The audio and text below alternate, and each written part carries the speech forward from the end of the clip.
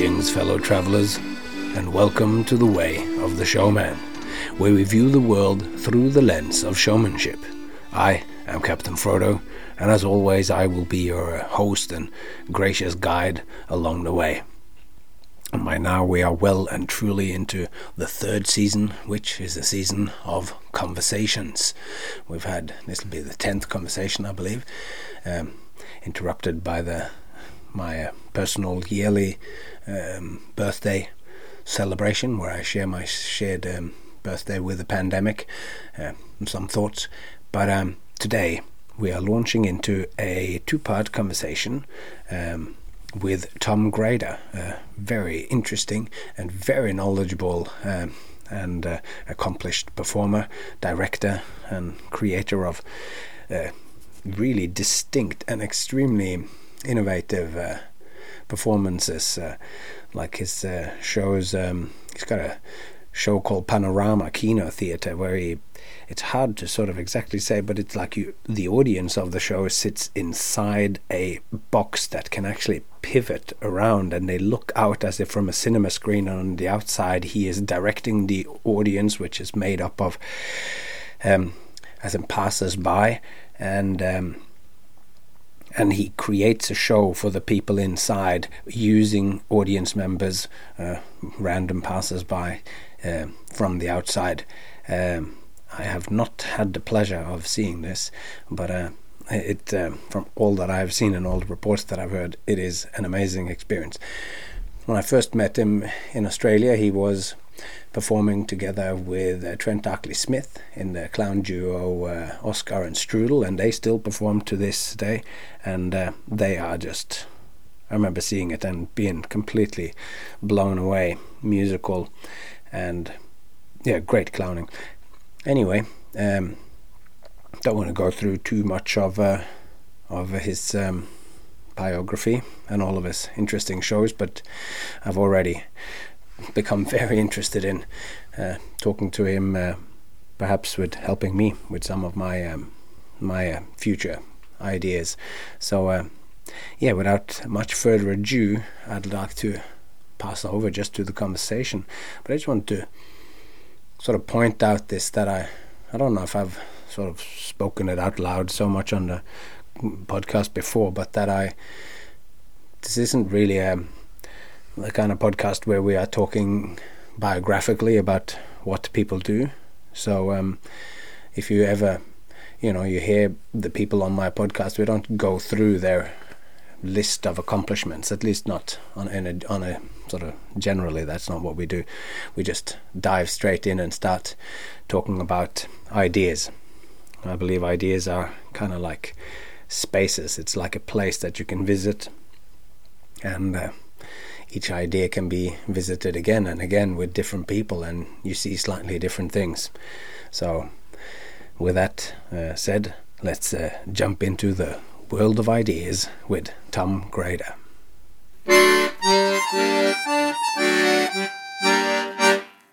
Quickly I realised that us soft pink whiteys that grew up in Switzerland and Australia have absolutely no tolerance for stressful situations, and when the shit hits the fan, we are hopeless. All the immigrants here, all the asylum seekers are going, hey, there's avocados in the shop. Where's the problem?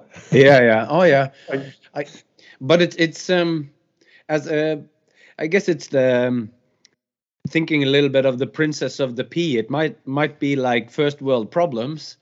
So they are much more equipped to do it, but it's still real for the princesses. We're like, oh no, but it's like there's a chance there mightn't be no toilet paper, and it blows us away. Yeah, I know. Look, I mean, I think it's like when I go on tour, you work, then you have a break, and that's when you get sick, because that's when you're sort of able to get sick. And everyone pushed, well, a lot of people pushed through the pandemic stuff, and it's only afterwards. I mean, it hit me pretty hard just afterwards. The wall started coming in afterwards, not during it, That's interesting. Yeah, I think it's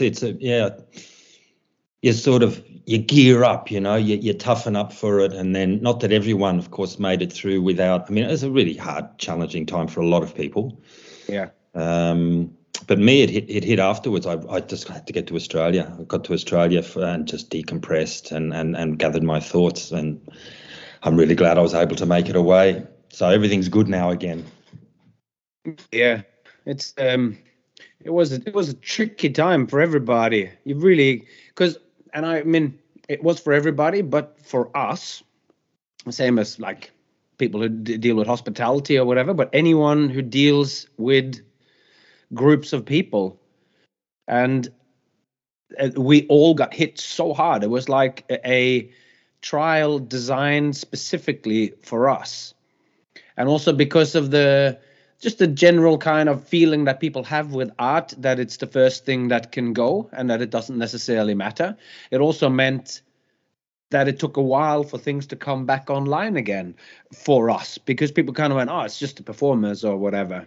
And me realizing that although I feel like I am such a versatile performer, I do family shows and I do kids shows, and I do adult shows, but the thing which makes me who I am, and it really drove home the kind of philosophy or the kind of structural aspects of the way of the showman that I've been talking about this last season, of the showman and the audience as being actually one unit. I am not fully myself without them being there. And really that was driven home in that year and a half when there was practically not a single show. And I realized that all my skills, like, it became not abstract anymore, because I'd had this idea that the showman and the audience is kind of one unit and the show is a third thing that sort of emerges between us. But when the audience was taken away, I was left there without the picture on the puzzle pieces, all the puzzle pieces that I have, that is part of what I love, part of what I'm interested in, and part of what makes meaning in my life. All just were now little islands, not connected anymore, and it was all kind of strange, and so that really sort of drove it home for me how symbiotic that relationship actually is, and how needy in a way. You know? Yeah, it's interesting. Yeah, that just triggers a couple of thoughts for me. I saw it as a test for retirement. Yeah. How am I going to go without them, without that? The other thing, a friend of mine dropped over and he said, how you doing? I said, I think I need to do some work, because if you take away all the distractions and all the folly of touring around the world in this world of fantasy on stage, who are you left with? If you take all the stuff away, who are you left with? And I said, I have to be honest, Bitter and Twisted isn't completely out of the question. I've got a little work to do. That's a great point. It's also this thing in my mind where when I was trying to break down, like, okay, what is an act or whatever, and you got the character, that's always an aspect in there, or like there's a person on stage. It's a pretty wide, but I kept also thinking of this thought of, we work on our character and how it's going to, like, how are we being perceived in the show and how we're doing.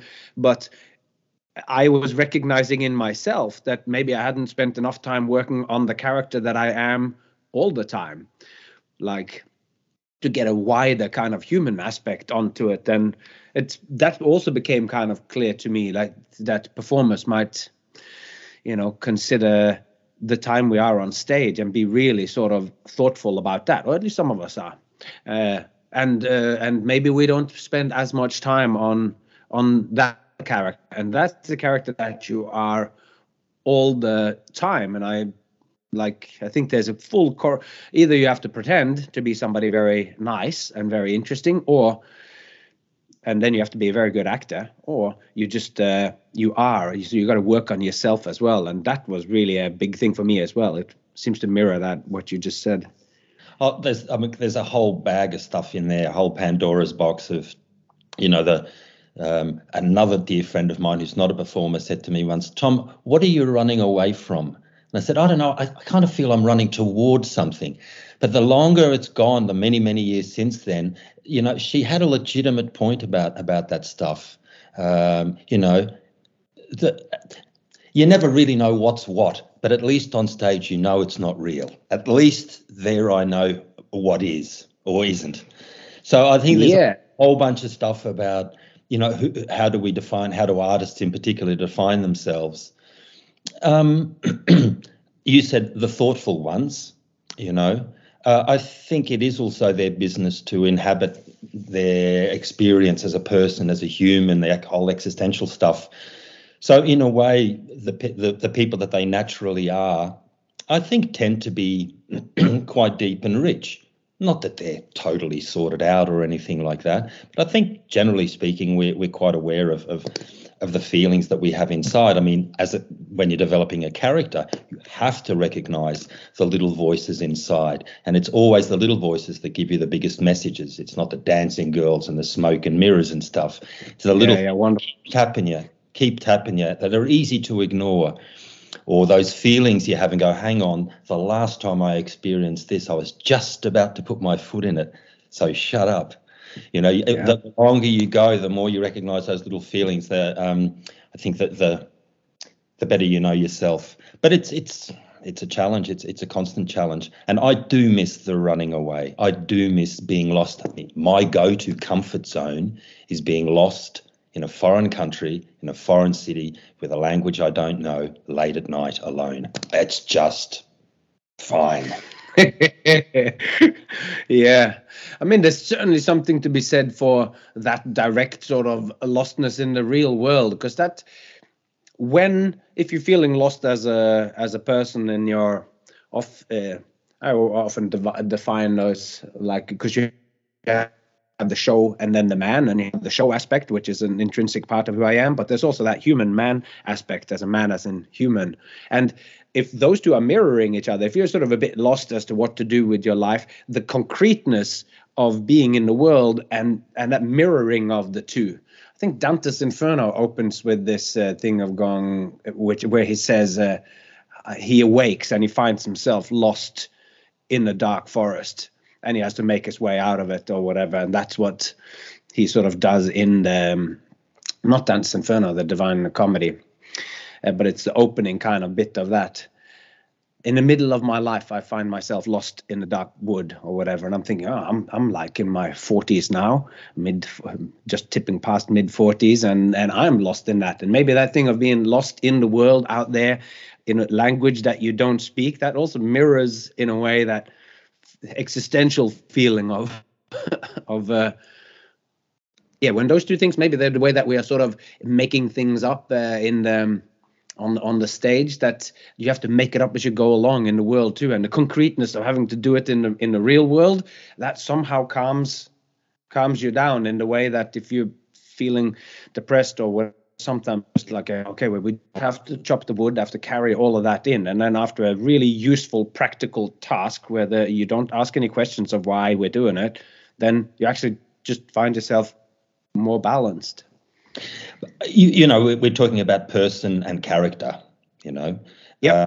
I think there are times when one does tend to take over. Obviously, in times of personal stress, the person that you are takes a priority. You've got to get through stuff.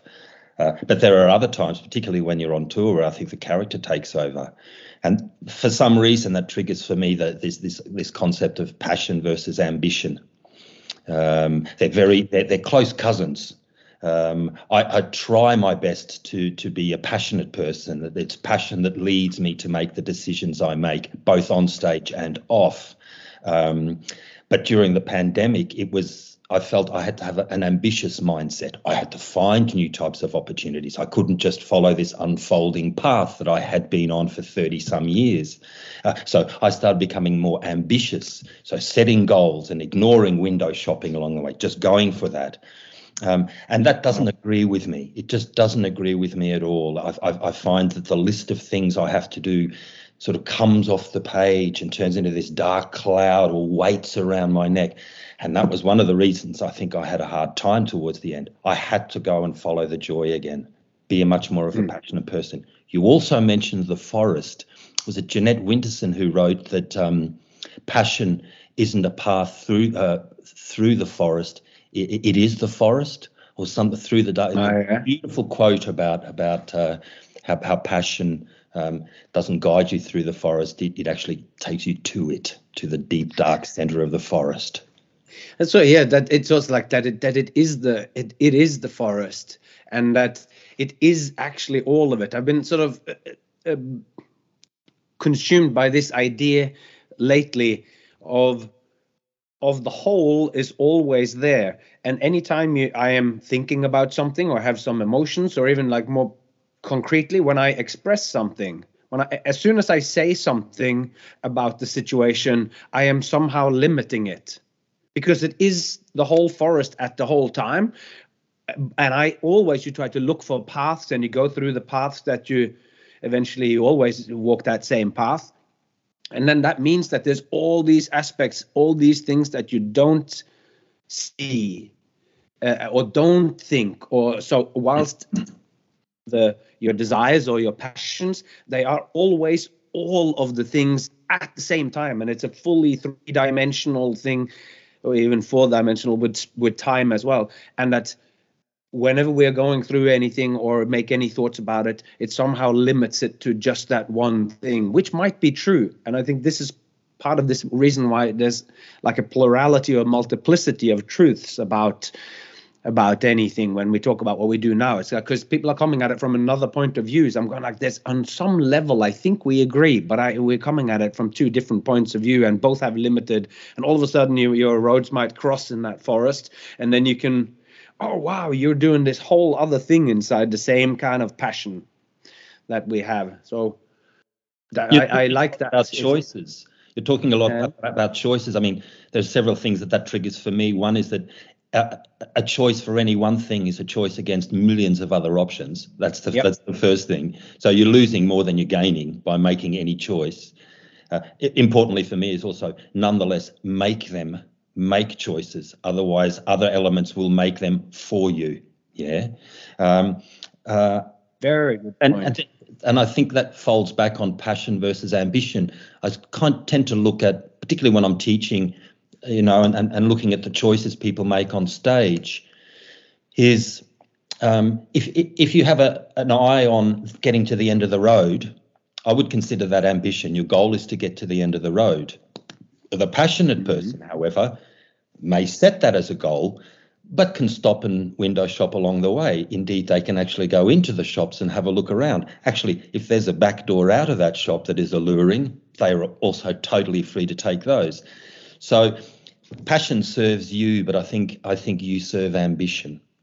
In a way. Yeah. But that's it. It's really, really interesting as well. Like, yeah, I've mind. I don't know. I've wrote it in for something, and the thing that my eye on the prize never got me what I wanted. I don't quite remember where I have written this, but it is something about that, which mirrors this thing with passion and ambition as well. Like I know that there are many things that I should do. Fix up my website, or make some more attempts into getting some other types of work or whatever. But I find it so hard, and strangely hard, to do those kinds of things, to direct it, to do these direct kind of.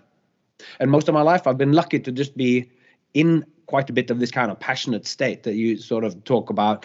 And I've had enough of interest from the outside when I then finally have emerged with something that I've been lucky that people come with some artistic content, that people have then seen that and gone, oh, that's useful, or I've been able to get enough work through that without doing the kind of setting myself a goal of where I want to be. But I often feel like I somehow should do that. That's what one should do when you are a successful artist or whatever. Or just generally, Frodo, I mean, this is what's pushed, hey, set goals. And I mean, they put it in the water. They put that stuff in the water, like got to set goals and forget everything else. Don't, I think of one of the definitions of clown is fully committed but easily distracted, which I think is a really good edict of how to get through life, Yeah, I guess the more Buddhist way would be hold on tight, let go lightly. But I think people just hold on tight. That's all they do, generally speaking. And we're encouraged to do that. I think it might be a little bit conspiratorial, but it's very convenient if people are scared and holding on damn tight. because Yeah, then yeah. they're not looking around. Because often you mentioned, referencing back to what you said, the answer is often behind you. Yeah. It's also that, I mean, didn't Angela de Castro in How to Be Stupid or whatever, she said that charisma is the pleasure of being there. And that's what, if you're always on your way somewhere else, you are, you're too busy with driving, to use a metaphor from your work or whatever, your previous work was like, then it's like you're on this train and you're just trying to pull people, get them into the carriages and go as far as you can, whilst you who have so much experience within clown, like that idea. And when I read that, I've not had the pleasure of working or going through her workshops or anything. I've just read that, but it rang so true. Sometimes somebody steps out onto that stage, and before they've even done anything, they are just there in the moment, and they're really seeing the audience, and they are happy in this place. That charisma comes from that. They come out and they're so happy that finally I'm here. Like, I've been hungry throughout this pandemic, and now I'm out there and you're there, and I hope I'm radiating this emotion of how happy I am to be here. That's the double-edged sword, though, of being on stage, isn't it? I can't remember. It could be Henry Skeps or somebody said that being a good performer is the shame of being in the moment and the pride of doing exactly that. Yeah. That's double-edged sword. Yeah, to me, I have that it's that same thing. But to me, what then justifies it? Because that's like what I feel like is an easy, or is a early clowning 101 mistake, is that you go out and you're only happy to be there, and you go with every opportunity, and there is nothing actually happening. Because once you are on the stage, there's also this contract that the audience is kind of expecting you to do something or actually transport them somewhere. So whether that's improvised or whatever it is, but you do have to have, as I express, it's like you have to have something to show, something there that will leave them better off. And that's in the expectation that people have of shows. It's usually that you are offering them up more than what's kind of just in the moment. That's what captures them first, and they can capture but then the fact that you actually have either you have enough experience to sort of to pull in a completely improvised sort of setting, or you have some pre-prepared stuff, which I always think it's, should always have the pre-prepared stuff. Fall back on. And and if the clown gods give you something amazing and you manage to wrap that up as the show, then do that. But a lot of the time, the situations are less than ideal. You need to give them something first. So to me, it's that sort of balance. Is like, you got to be happy to be there, but then you also have to have something to share. Look, Frodo, you craft your work very, very well. At the same time, what you do on stage is only the gift wrapping. What anyone does on stage is only the gift wrapping. It can be wonderful and beautiful, and it should encourage trust of the audience and all this sort of stuff. But unless there's something in the box, it's just bad Hollywood, isn't it, really? That's a wonderful metaphor. Or I love this question. This is very interesting. I'd love for you to unpack that a little bit. I have read it, you saying it, and it feels to me so deep, this thing of, you've put words on something which I haven't managed to put words on myself. The fact that I guess I always just express it as in, you come on stage and then you do something, but I always want the audience to have the feeling that there's something more going on underneath or alongside. I think that's at least in my style and the performers and performances that I love, it's exactly that something is done on stage, something is presented on stage, but it is not delivered to you on a silver spoon. It is not fed to you. It engages me because it's incomplete. There's a puzzle, there's a question, there's a riddle. I need to find myself in that. I need to make sense of it. It's not too abstract, So it's not bad free jazz that has no melody, not that there isn't good free jazz. So it has to have some human aspect, but not give it to me all on a plate. And I think that the great performers have material that is crafted, that holds its own. However, there's always this depth, this it's just a metaphor for something they want to deliver. What they actually, what's inside the gift is often very concealed. And I think the best performances are the ones where if there's an audience of 300, they're 300 different stories. Because the audience is more than half of the equation. What the story is lays in the audience, not in the performer. And I think particularly, this is a challenge because we like to be clear. We like to be understood. We like to make sure everyone's with us. And we have to learn the confidence to let go of that, to tell our story, to experience our story on stage and let them make sense of it, let them make their sense of it. And that does take courage. It's the ego will fight against that. We'll try to telegraph what you're doing, all of that sort of stuff. It comes back, we started this conversation talking about the character and the person. Particularly in the workshops that I do, I try to focus on 3 prime voices that I believe make things simple for performers to understand, and that is the voice of the person inside, the voice of the character inside, and the voice of the artist inside, where the person is interested in control, predictability, knowing where they're going, having a plan, no risk, safe, as we are in everyday life. This goes back to primordial times and primitive times when, 5 people went down to the water hole at lunch and 3 came back. I might leave it a little while. It's sort of being safe, making clear choices. The character being the opposite of that, chaotic, give me the risk, give me the thrill, give me the rush.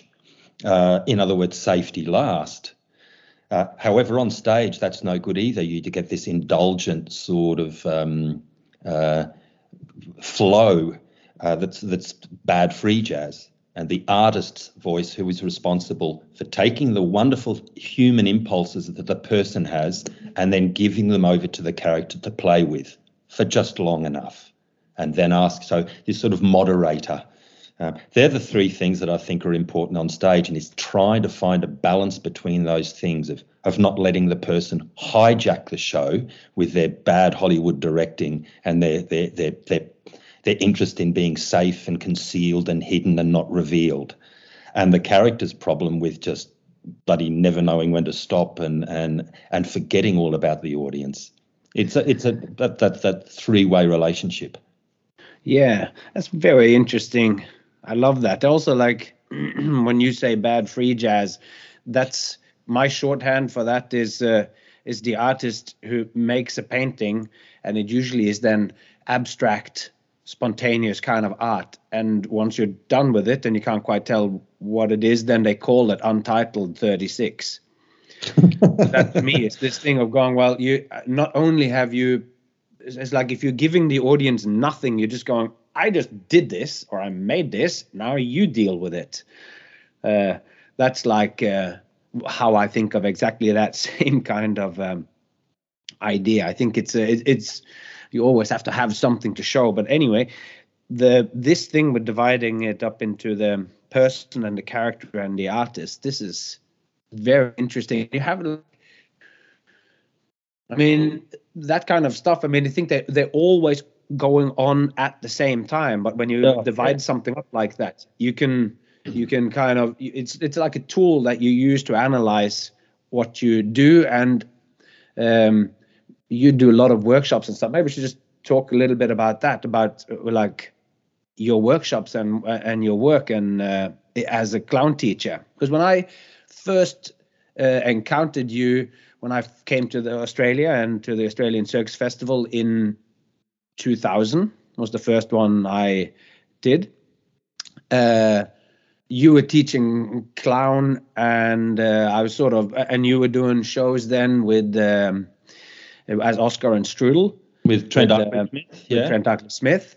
And I was blown away and everything. And then over the next little bit, you started doing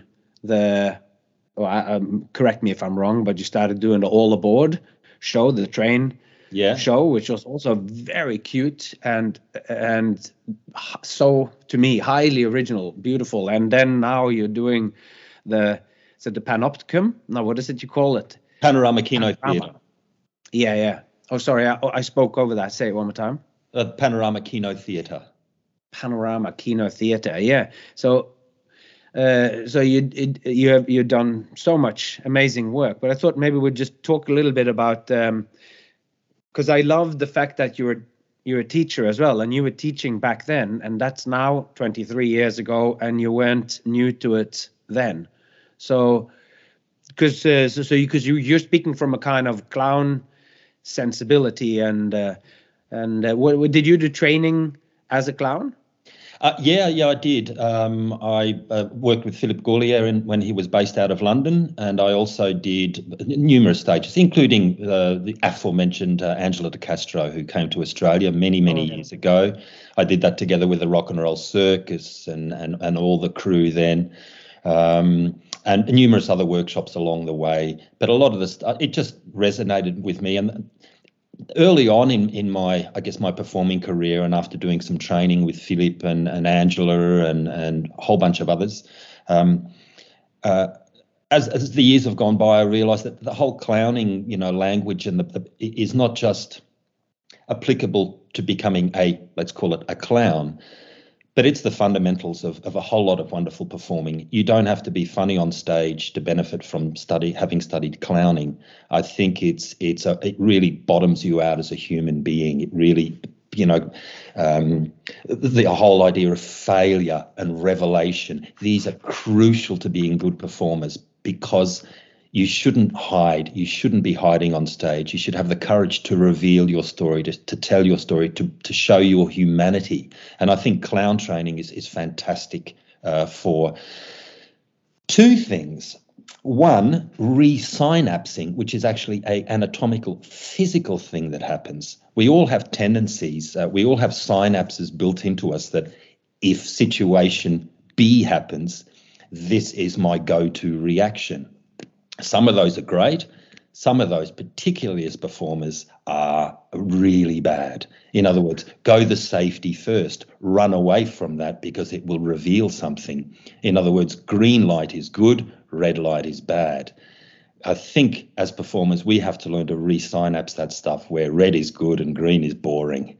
And that takes a while. That takes training. And that comes back to impulses, learning to recognize impulses. They're so easy to gloss over. They're so easy to bulldoze through. If the person has an objective, they will ignore all the wonderful stuff that happens along the way. So I think learning to recognize impulses is super key. They might seem small, but any impulse will do. If you have a shift of impulse, something significant has happened, something of interest is going on. That's great, yeah. Being in the moment and to recognize what it is that's happening. And of course, it's like sometimes something happens on stage and I feel like you want to respond to it. And maybe I feel like, this is the obvious thing to say. And you wanting to be an original performer, you go, I somehow don't want to say the obvious thing, but then the more you give yourself into just sharing the experience with the audience when something happens off the cuff, and to point that out. Sometimes that's why people laugh so much if somebody knocks over a glass and you just point it out, going taxi or whatever, just some little joke, everybody, the whole room comes together because we just shared that same kind of shared the same moment. But I was thinking of your idea there about clown being fundamental as a performer, and to me, I couldn't agree more. It is such a good clown is also the only kind of training that happens within the circus community or so that really deals with showmanship, or really deals with how to interact with an audience on a three-dimensional level. Because so much when you're doing Chinese pole, you're doing drills or handstands, the skill level is so high that there's more of a sort of pulse of where you're busy doing your skills, and then you're looking out, if you're looking out at all. Because a lot of the time, just saw a wonderful show called Joy in Finland now over Christmas, and there was a young woman who did an amazing a pole act, but it was almost like she had specifically crafted it for us just to sit on the outside like Gibson kind of, and you're watching on the inside her in there. And I was wondering, and of course, there's lots of skin because that's the nature of those kind of poles. It was like one of those poles, not with rosin on it, but and it was like a stripper style pole that could be turned on and off from sliding, so you could do. It was amazingly technical. But I was kind of wondering, once I'm sitting out here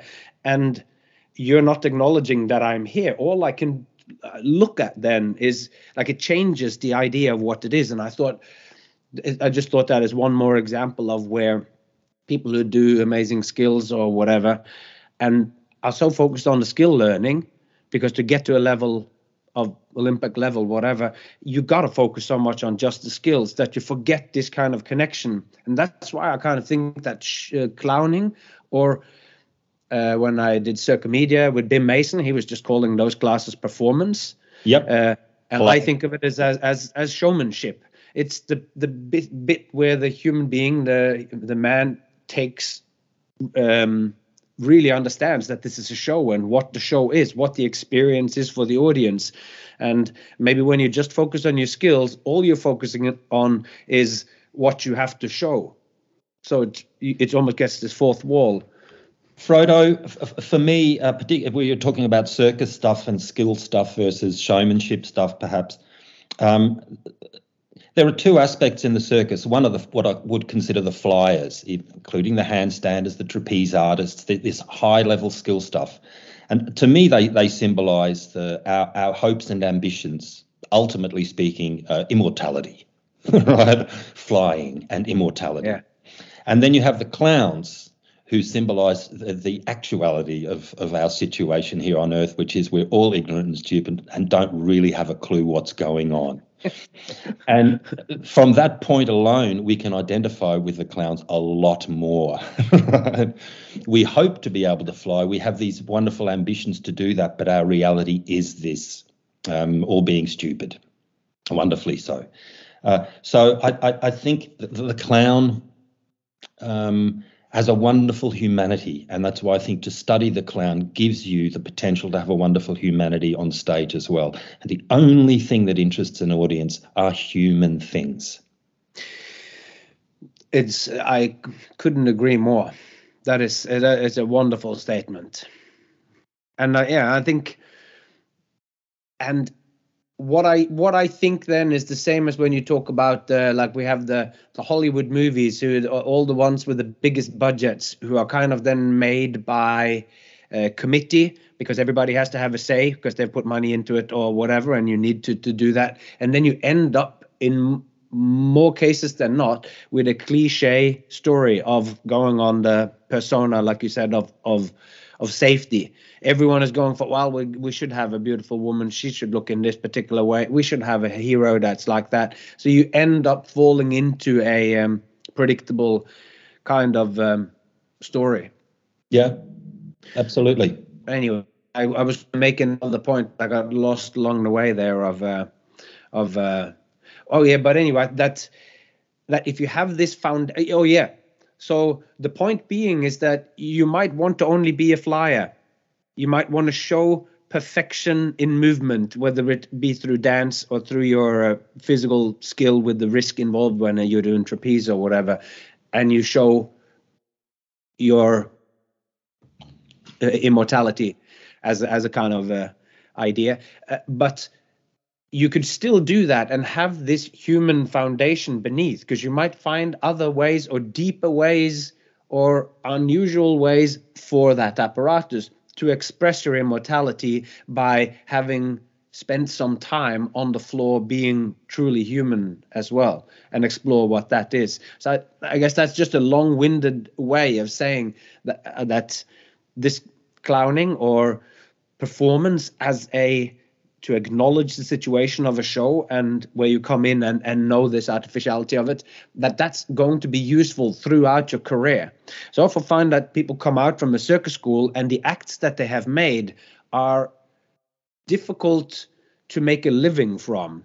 There's few people who just have made their amazing abstract beautiful circus act on some apparatus that needs 6 points of rigging and everything, and it comes out and then goes straight into a show and continues to do that.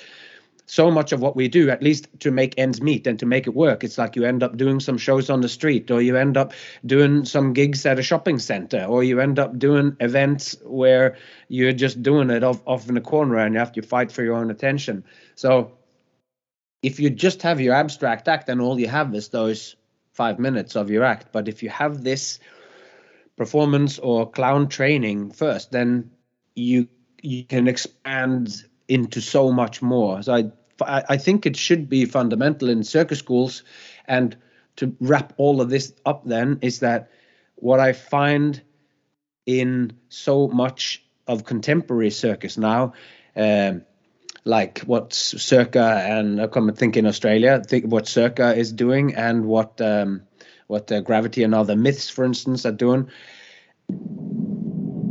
It is all the kind of what is it? The immortality and the flyers, but we have sort of lost the clown in these things. There aren't so many funny things in these shows, and maybe that it's just Frodo, I think there's various perspectives there. One is certainly a pedagogical one of a lot of the circus schools. I've just been up to the Code Art Circus School to teach in Rotterdam, and a bunch of stuff.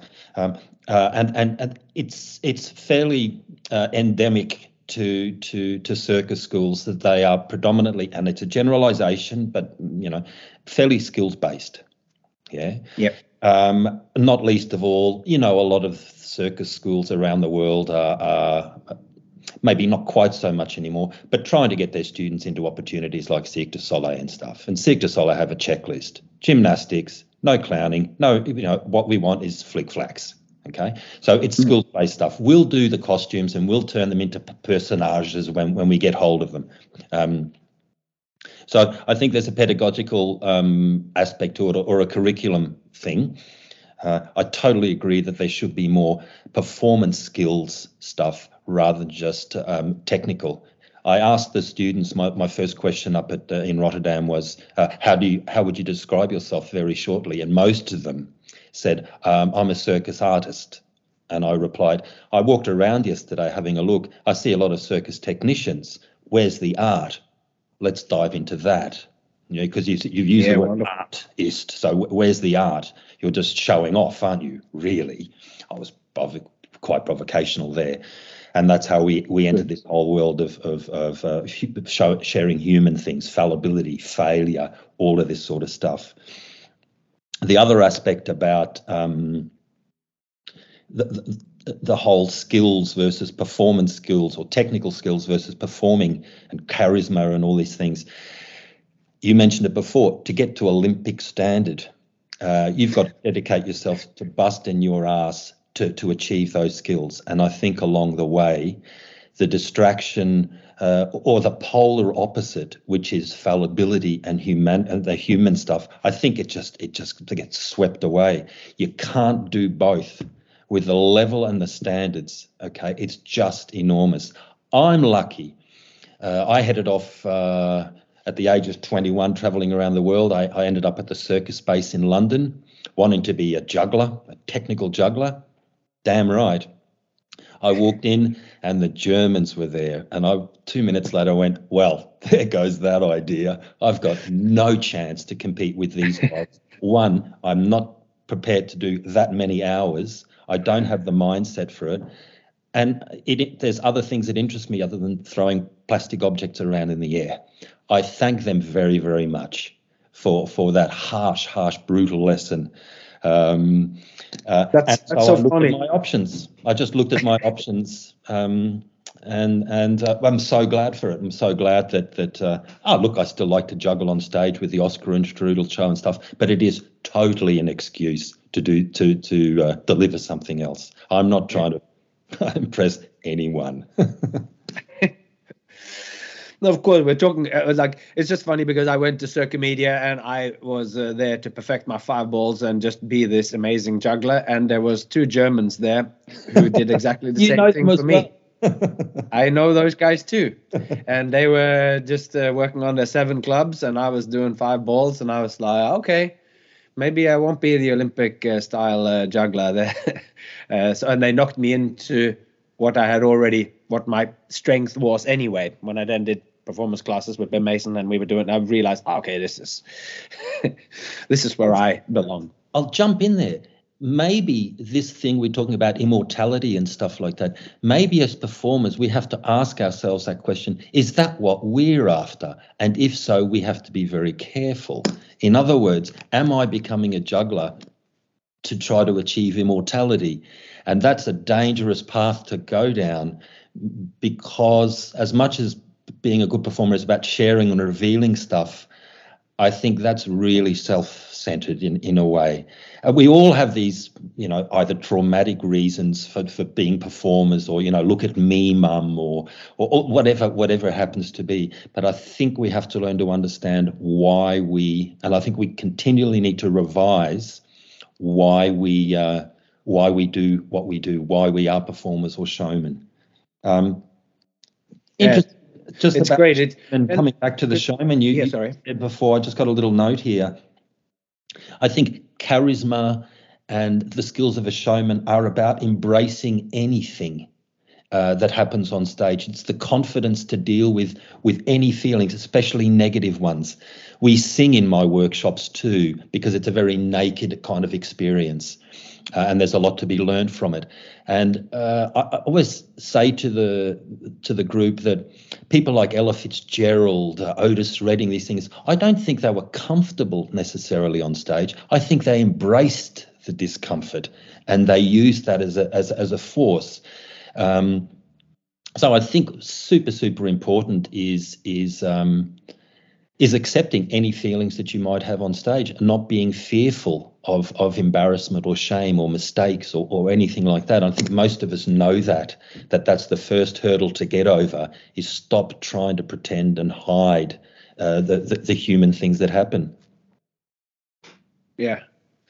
Just acknowledging what's actually going on. Sometimes that's so refreshing. It's probably always been the case, but maybe it is highlighted now as well, where the presentation of self through social media and we are always aware of our presentation of self, of course, and it probably has always been the case, but it feels like maybe it's come to a head now as with the situation that we're at, and to just see somebody out there and you have a goal in mind of what you're going to do. Like, okay, I'm in a while, I'm going to get on a unicycle, I'm going to juggle the fire. But that's not the key thing here. Or it is and it isn't. It's like the only reason why we're here are the skills in a way. But I kept saying when I was doing this work with Tom Flanagan and a bunch of these acrobat boys, making a new show for Brett Haylock, who made La Clique and La Soirée. And I kept saying to them, because they were like, oh, should we do this trick or should we do that trick? And I kept saying, well, got to remember that the skills are the filler. They're just a filler that we do so that we keep their attention or whatever. But what is it that we're actually doing? We're giving these manufacturing good times for these people. And there's something in there of that duality of, like, we do need skills, that we're going to get on a bike and juggle the fire, but along the way, that's actually what it's about. Like, so we all care when they finally juggle on the bike, or we finally care when Superman saves the world. We finally care at the end of the movie when the hero gets the reward. In other words, you're coming down to why and what does it mean A tall unicycle, and what does it mean? And this opens a whole bunch of stuff. Now, we know from research, not necessarily mine, that humans are programmed to figure out patterns. This goes back to, again, coming out of the cave and realizing that only 3 people came back from the water hole. So the pattern there is lunchtime, not good, right? So that's why I think this modern day fascination with things like Sudoku and these puzzles and all that sort of stuff. It's also the convenient for us comedians of how to tell a joke. 1 point is a point, 2 points makes a line. And with that line, with that pattern, people are able to predict what will come next. Of course, we give them an alternate reality and an alternate logic, which totally stuffs up their mind, and they laugh to release that tension. That's the fundamentals of a joke. So what does it mean on stage when you present your gift, or when you present the actual excuse that you're delivering on stage, fire, juggling, tall unicycle, whatever it happens to be? The audience is going to get super busy looking for information about where this could be going. So they're already starting to try to look into the future. You, as a performer, you have to factor in that anything you do on stage is important information from them. Yeah. You mentioned about the falling glass. All you have to do is look at it, and you've acknowledged that this is something in my show. Yeah. Don't ignore it. It's up to you then, the skill of the artist and the director and the performers and everyone else, to have a general sense of what that information will bring to the audience. What fantasy will it wake up in the audience, from my perspective, and to guide them, not prescribe what they should feel, but sort of guide them, that anything that happens on stage is actually very, very important for that matrix that they're creating. I always ask the people, particularly the ones I'm directing, but what does it mean? Well, I spent 10 years learning how to do it. Yeah, but it has no part in this show. Yeah, you've got to be brutal here. It's not in. It's just confusing the issue. Yeah, but it's, Frodo, when you put something in the show, what informs you? But that brutal decision of putting something in or leaving something out. Why do you put stuff in a show? And on that exciting cliffhanger, we cut this episode short, and you must wait, if you're listening to this as it's coming out, which I know several hundred of you are doing, immediately when it comes out, then you have to wait. And if you have come to this at a later date, then you will be able to just go straight to the next episode. And I'd just like to say a couple of things about that. And one of the, why am I dividing up these conversations and not just giving you guys the 4-hour long version of my conversations with Gareth about the ingredients of comedy? And some of the practical, boring stuff is that I have a certain upload limit as to how much I can put up on the subscription plan that I have with the podcast providers hosting me, which is, it's a practical thing or whatever. But the other thing is that with all the other stuff that's going on in my life, and trying to be present for my family and doing shows and coming up with new stuff, and excitingly at the moment I am writing. I'm 5 episodes into writing what will be the next season, where I deliver monologues, where I tell it as I see it. I'm going to talk about play, and I'm going to talk about showmanship, the very origins of it, and it's all very exciting to me. It's breaking new ground in my thinking as I'm fleshing it out, because writing something out is really a big part of my artistic process. So that's all exciting.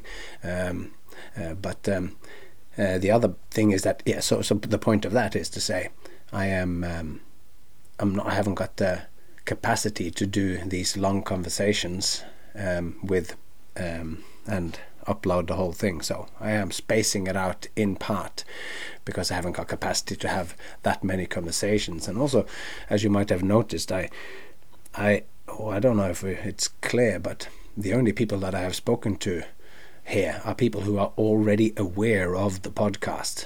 I haven't cold called anyone and said, hey, would you like to come on a podcast with me?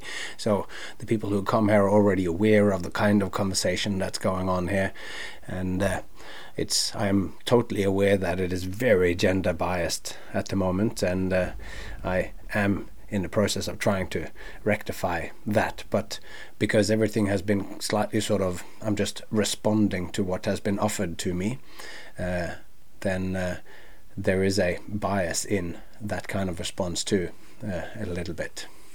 So anyway, those are some of the reasons for why the podcast is turning out how it is. I haven't, apart from this conversational part of it at least, the other aspect of it where I'm writing, that's kind of where a lot of my energy goes. And these conversations, it might be a push and pull kind of where I'm going into myself and writing these next seasons, and then I'm having conversations in the meantime. And I for one am really enjoying it, and from some of the response as well, I get that you guys are enjoying it too.